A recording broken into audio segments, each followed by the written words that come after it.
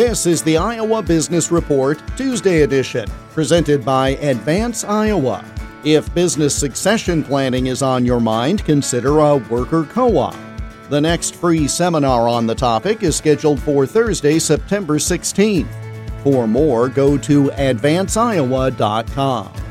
Planning for a business transition is important in any context, but even more important when one generation of a family business hands off to the next.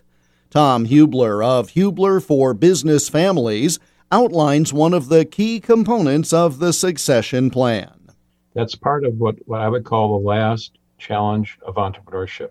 From my perspective, you don't have to leave the company, but what you have to do is change your job description and determine, number one, what continues to give you heart and meaning so you can continue to come to the company and not necessarily have to be there every day. So that's number one.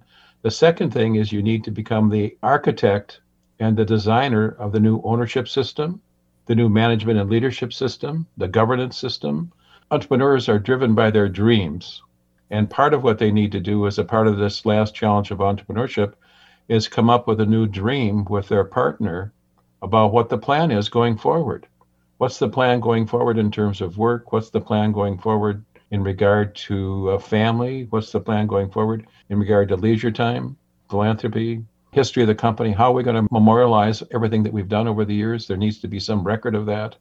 So there's multiple things that entrepreneurs need to do as a part of the last challenge.